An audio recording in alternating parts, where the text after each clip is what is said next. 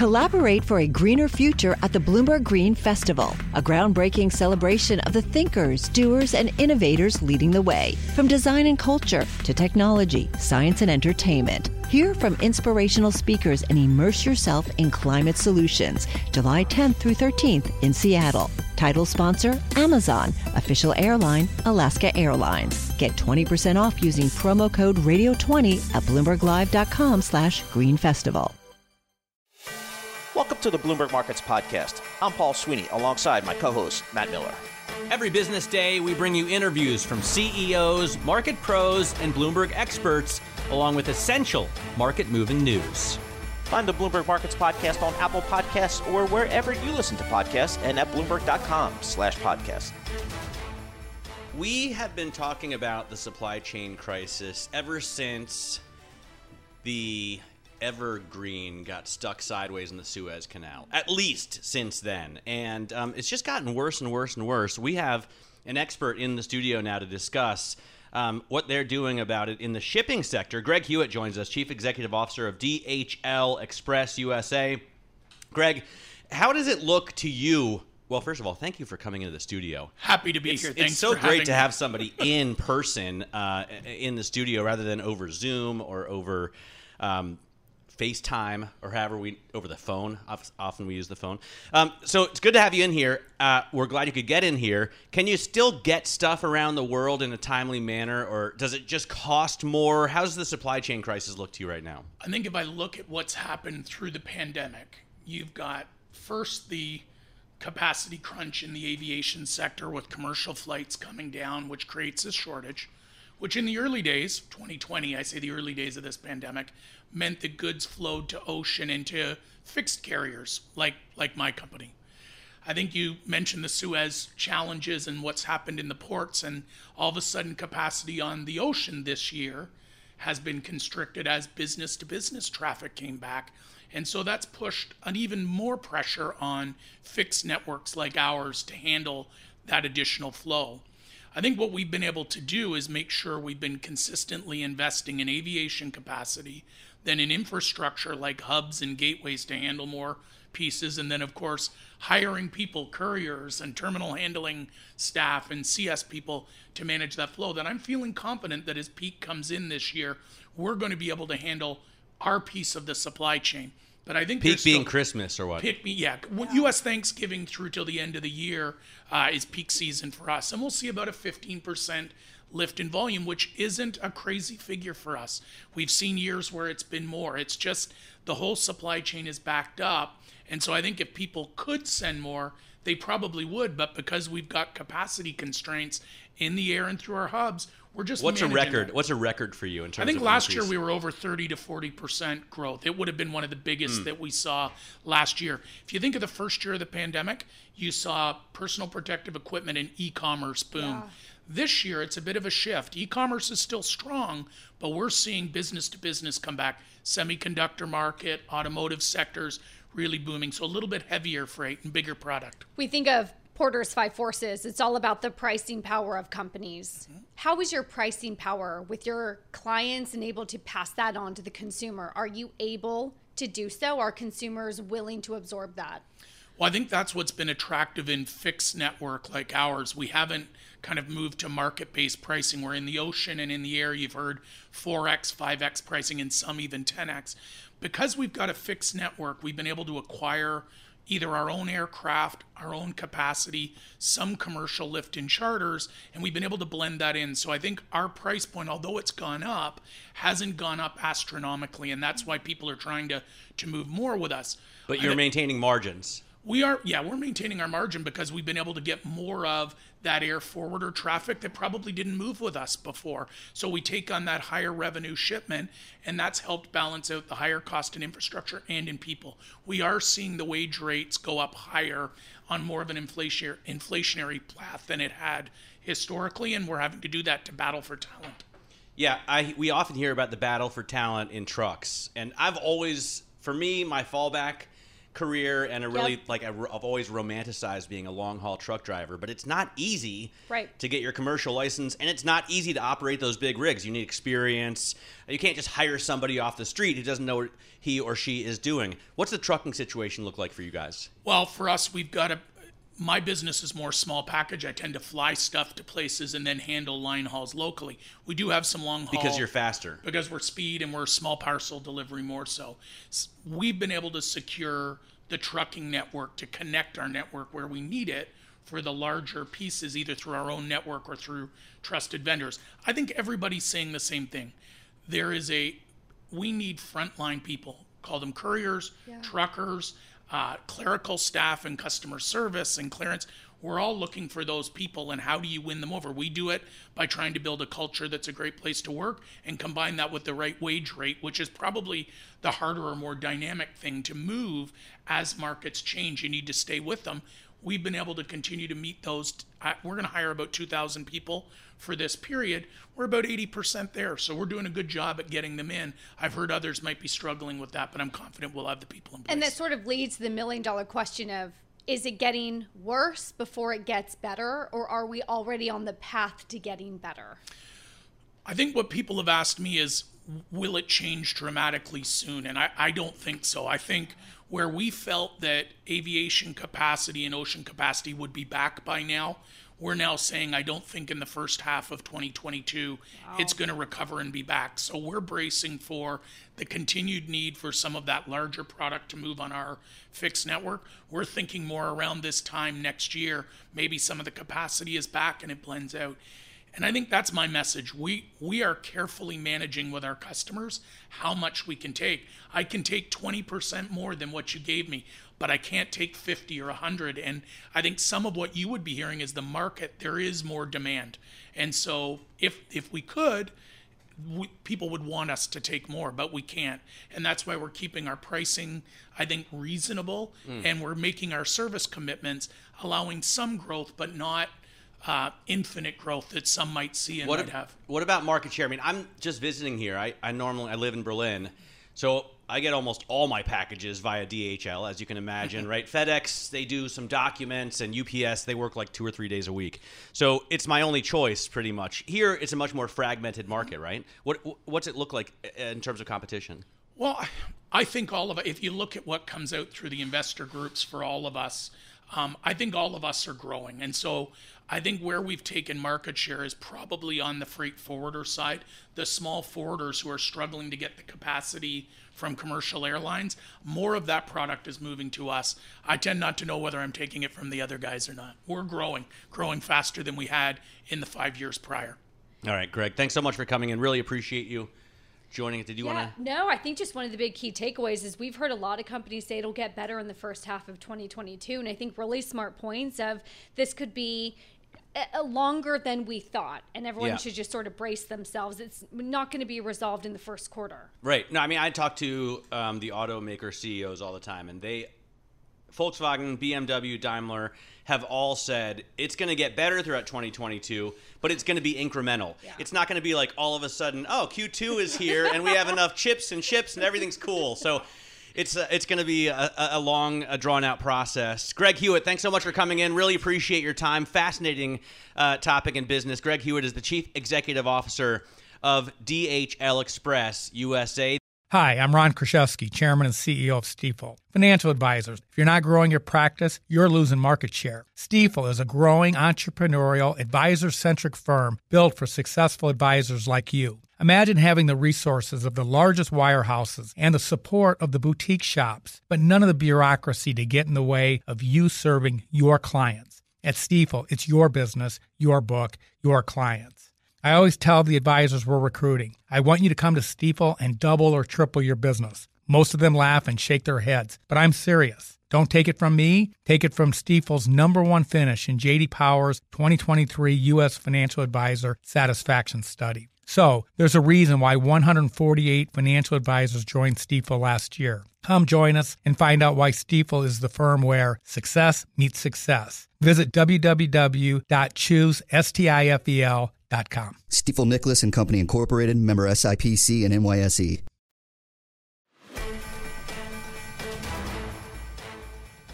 Let's get to the chip maker. I'm just excited because Kurt Sievers is here in studio with us, and because they deliver chips to some really important products.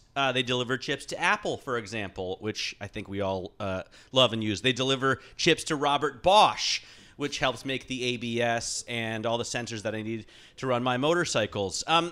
Kurt, talk to us about what the supply chain bottleneck looks like right now in terms of your industry, in terms of your company. Yeah, so first of all, thanks for having me today. I love to speak about the supply chain because in a way we look at this from a demand perspective, which is outstanding. So the supply chain is still such that the demand is outstripping supply capability. So while we are growing this year like 29% year over year, we are still supply limited.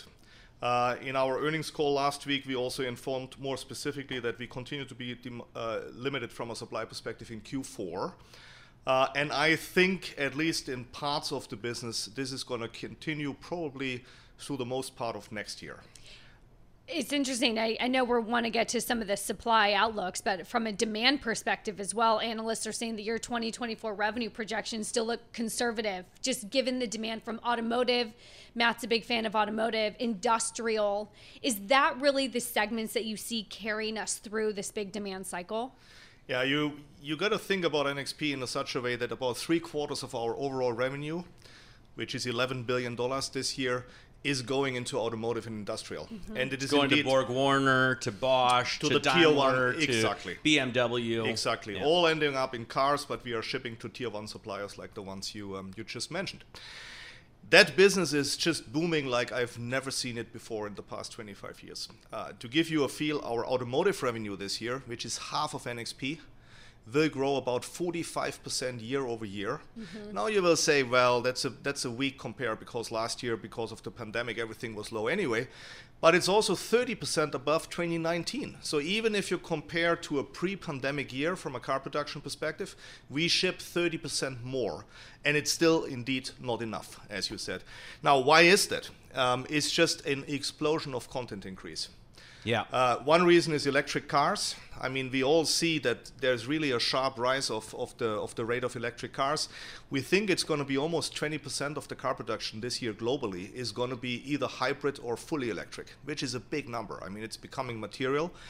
And that matters to us because they have about twice the semiconductor content to a combustion engine car. So this is where the chip demand is coming from. I mean, I was talking with Claudio Domenicali recently, who's the CEO of Ducati, and he was telling me the chip content is increasing at such a rate that sometimes there are parts he's not even aware need chips. For example, the headlights in his motorcycles now need chips because they're controlling the LED beams to turn in before you turn a corner. So it's amazing the amount of content that's going in. When does that stop? What's the terminal rate there? I don't see a stop at all because all the big megatrends which are driving innovation in automotive, and those are electrification, autonomy. Think about the whole idea about autonomous cars and safer cars, so all these assistance systems which are actually protecting you from bad accidents.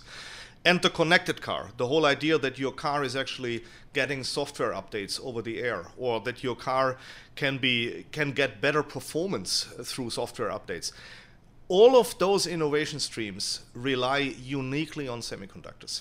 So no, I actually don't see that ending. I would actually say a car in the next 10, 15 years is just becoming more and more silicon on wheels. Talk to us about the supply side of the equation. I know here in the U.S., the Biden administration has talked a lot about bringing more chips to being manufactured domestically, trying to protect that supply chain. But will it ramp up fast enough? How do you see that supply and if there is any issues here in the U.S.? I think the entire government initiative is fantastic. So I've been part of this right from the start. I think we started in April with the White House summit under the leadership of Joe Biden. And also from a global perspective, I like the fact that the U.S. is very proactive to address this problem. I think the CHIPS Act with a $52 billion bill is going to make a difference. Now, is it fast enough? No. It just can't be fast enough. It takes 3 years to build a chip factory.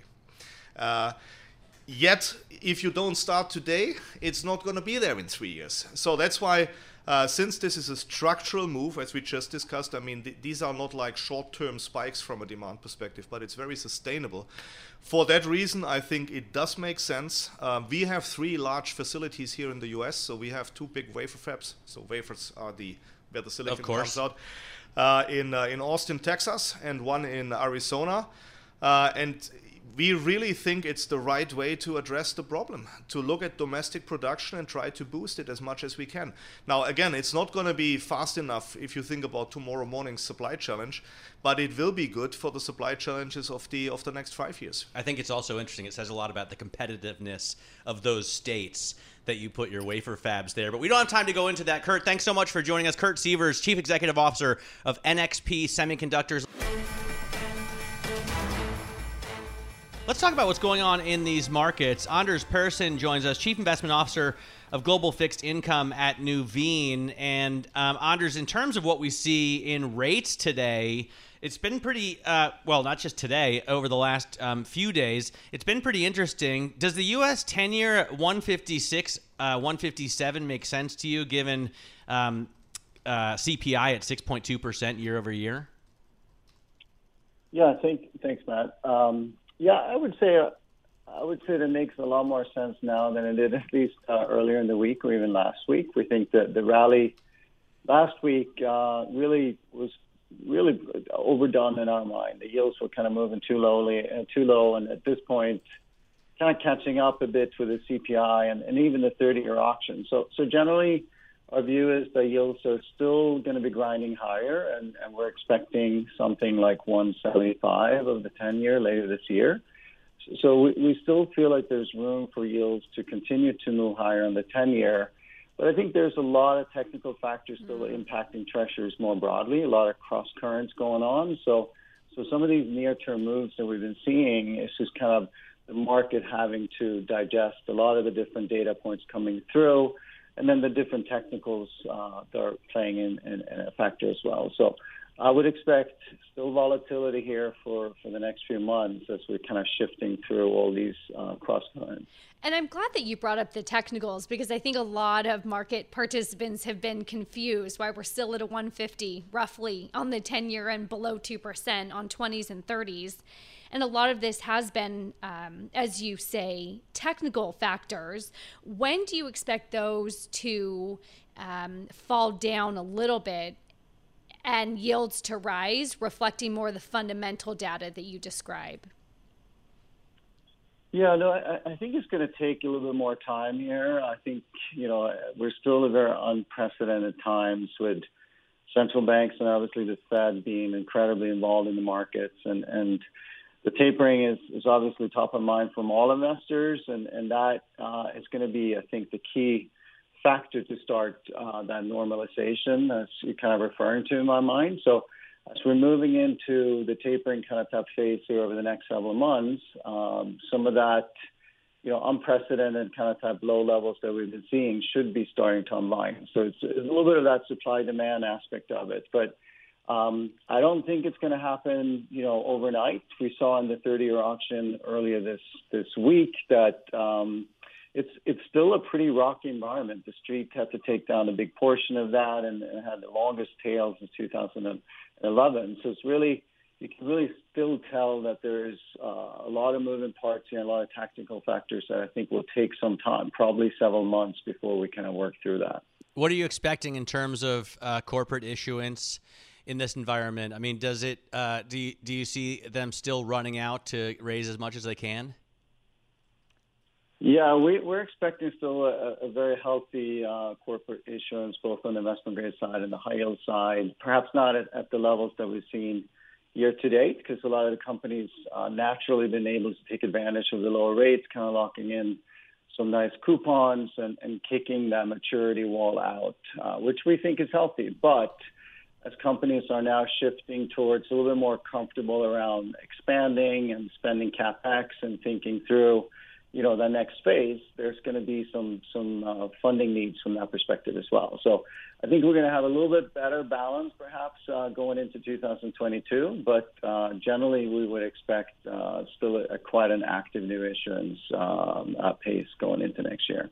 And when you take a look at the Bloomberg terminal, I'm just taking a look at investment grade spreads over treasuries. I mean, you're still at a really tight 87 basis points, high yield, just 280 basis points in spread over treasuries. Is that sound fundamentally strong to you, or is a lot of this FOMO and yield seeking because there's nowhere else to get yield in this market? I would say there's a little bit of both. We've kind of talked about the markets at these levels not being particularly exciting from a spread perspective, but we do think they're going to be holding up. We talked about, markets being sort of priced for reality, not priced for perfection. The reality is that we are seeing very strong fundamentals. Economic growth is healthy. Defaults are expected to be record lows, around 1%, perhaps even lower. So I do think that we do have a lot of factors that are playing in that are justifying where we are from current levels. That being said, I think just the fact that we have low yield environment across the globe continues to be the main driver of investors reaching for yield. So our expectation is that this kind of carry trade will continue and be an attractive way to playing fixed income, and we continue to be more comfortable taking corporate credit risk over treasuries. And we're also comfortable kind of dipping down to the lower quality parts of the credit markets. Anders, thanks so much for joining us today. Anders Persson there, Chief Investment Officer of Global Fixed Income at Nuveen, talking to us about the rate situation and his inflation outlook as well. Success is more than the final destination. It's a path you take one step at a time. It's discipline. It's teamwork, and it's the drive and passion inside of us that comes before all recognition. It's what Stifel's been doing for over 130 years. Quietly, yet strategically, Stifel's become one of the fastest growing wealth management and investment banking firms in the country. Our financial advisors go beyond traditional wealth management to provide clients with direct access to one of the industry's largest equity research franchises and a leading middle market investment bank, because success is the drive it takes to keep climbing, the passion to keep investing, the best of each of us made better by the best in all of us. And that is where success meets success. Start your journey at Stifel.com. That's Stifel.com. Stifel Nicholas and Company Incorporated, member SIPC and NYSE. Let's get over right now to Frank Holmes. Joining us, as I had said before, he is the Chief Investment Officer as well as the CEO at U.S. Global Investors. And we're going to talk about some of the ETF, some of the hot products, and the Jets ETF is one that I want to start with as we reopen and get back to normal life again. What do you think about travel and the consumer? Well, I think we're going to have a huge surge in travel with the November 8th, allowing Europeans to fly in without being stuck in Mexico City or Canada for 2 weeks. I recently flew to Sweden, full flight going over, half empty coming back. I flew to Dubai last week, and same thing, full flying over, half empty coming back. Now I think it is wide open, especially coming into Thanksgiving and the Christmas season. We're going to have a huge inbound from Europe. Interesting, though, about the health of the consumer as well. In many cases, they've said that the consumer is, at least some of them, more wealthy now than they were before the pandemic. And that pent-up demand and that willingness to travel is in full force. How are you thinking about that as well when you think about the consumer? Absolutely. Just take a look at hotel rates in New York City. It's just amazing to see how the price tag has gone up dramatically. And we look at Florida, we look at Southwest is flying from Phoenix to Cabo San Lucas in Mexico for tourism. So there's no doubt tourism is robust in Las Vegas and right across the nation. So I think we're going to see big travel.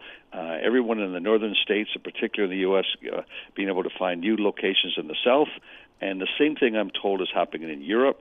There's a couple of new airlines that have been created, like Breeze this year, and that's predominantly for the tourist and for the person that wants to get out of cold weather and fly south. In fact, Deutsche Telekom, the German incumbent, today said it expects a better full-year profit than previously because European tourists are moving around country to country, roaming rates are going up, and it's making bigger margins. There is still, though, a supply and demand mismatch. I mean, on the good side, you see that. But, Frank, you brought it up in terms of the flights coming back are empty. And I know I just flew in here from Berlin on a half-empty flight. And the products that I need aren't quite there yet, the legs that I need. How long do you think that's going to take to work out? Because we're almost at Thanksgiving. Yes. I think that anecdotally, I was at Target the other day, and they said, buying Christmas lights or any things you want to buy them now, we have nothing to replace until the new year.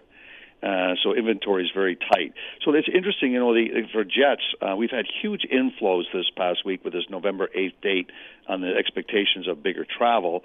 And when I created the jets, it was because I noticed back 6 years ago that there was a huge pricing power. The airlines were raising their prices, and they had all these ancillary fees. And they did take off before COVID. Well, what I'm noticing now is the cargo were the best performing airlines during the crisis, and they've come out of it making huge increases in their fees for high blockchain, which I'm the chair of, getting equipment from Japan and China and South Korea, flying over to Europe. The cost is up tenfold. We just talked to the CEO of DHL USA, who was telling us the freight forwarding margins are making his business this year. Absolutely. So we're launching a new ETF called Sea, and it's Sea to Sky, and it's 80% dry ships and 20% airlines, just cargo, because I believe we're going to live with this inflation for the next 3 years. It's just not going to quickly resolve itself. All right, so I'm going to steal the classic Matt Miller question. When we hear higher inflation, the recent narrative has said, oh, maybe Bitcoin or cryptocurrencies are the new inflationary hedge. Maybe they're replacing gold as a store of value. And then you see crypto and Bitcoin fall a little bit today, despite some of the higher inflationary figures that we've gotten. How are you thinking about crypto as a store of value, as an inflationary hedge? Did you hear Frank just say blockchain? I thought I heard him say That's blockchain. why I just queued up my next question. Well, years ago, 4 years ago, I couldn't create an ETF, and it's still not been done where you could buy Bitcoin, Ethereum. So I launched Hive Blockchain Technology, which is the first crypto mining company.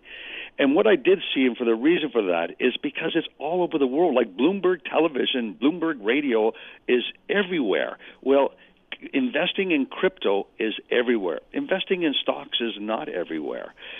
Sold-out conferences in Miami, in Berlin, in Paris, in London, England, and Singapore. So I think that the crypto concept and Bitcoin as a store of value no doubt has huge legs to it.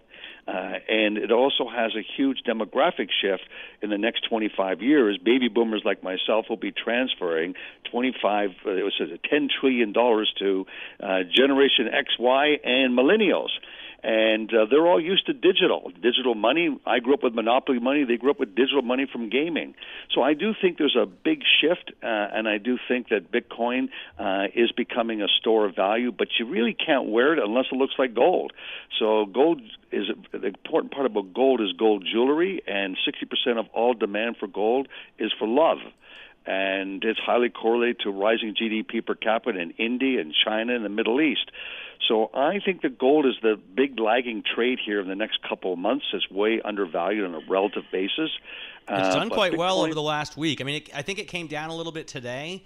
Let me just pull up XAU here. And the thing is, gold is also, you can have an ETF powered by the underlying with gold, and you can't have that yet with Bitcoin, at least not in the U.S. You need electricity for your Bitcoin to be functioning. For gold, like in Dubai, right at the airport, you can get 24-karat gold jewelry, and you pay by the gram by the different designers, and you can convert it to cash. So I think that in a big part of the world outside the U.S., gold is treated both as jewelry and love and money. Frank, great talking to you as always. Real pleasure getting your insight, and also to talk about these products that you've created and the business that you've created. Pretty impressive. Frank Holmes, CEO and CIO at U.S. Global Investors, talking to us about his ETF products as well as his take on the market and inflation hedges. Thanks for listening to the Bloomberg Markets Podcast. You can subscribe and listen to interviews at Apple Podcasts or whatever podcast platform you prefer. I'm Matt Miller. I'm on Twitter at MattMiller1973. And I'm Paul Sweeney. I'm on Twitter at PT Sweeney. Before the podcast, you can always catch us worldwide at Bloomberg Radio. Collaborate for a greener future at the Bloomberg Green Festival, a groundbreaking celebration of the thinkers, doers, and innovators leading the way. From design and culture to technology, science, and entertainment. Hear from inspirational speakers and immerse yourself in climate solutions. July 10th through 13th in Seattle. Title sponsor, Amazon. Official airline, Alaska Airlines. Get 20% off using promo code radio20 at BloombergLive.com/Green Festival.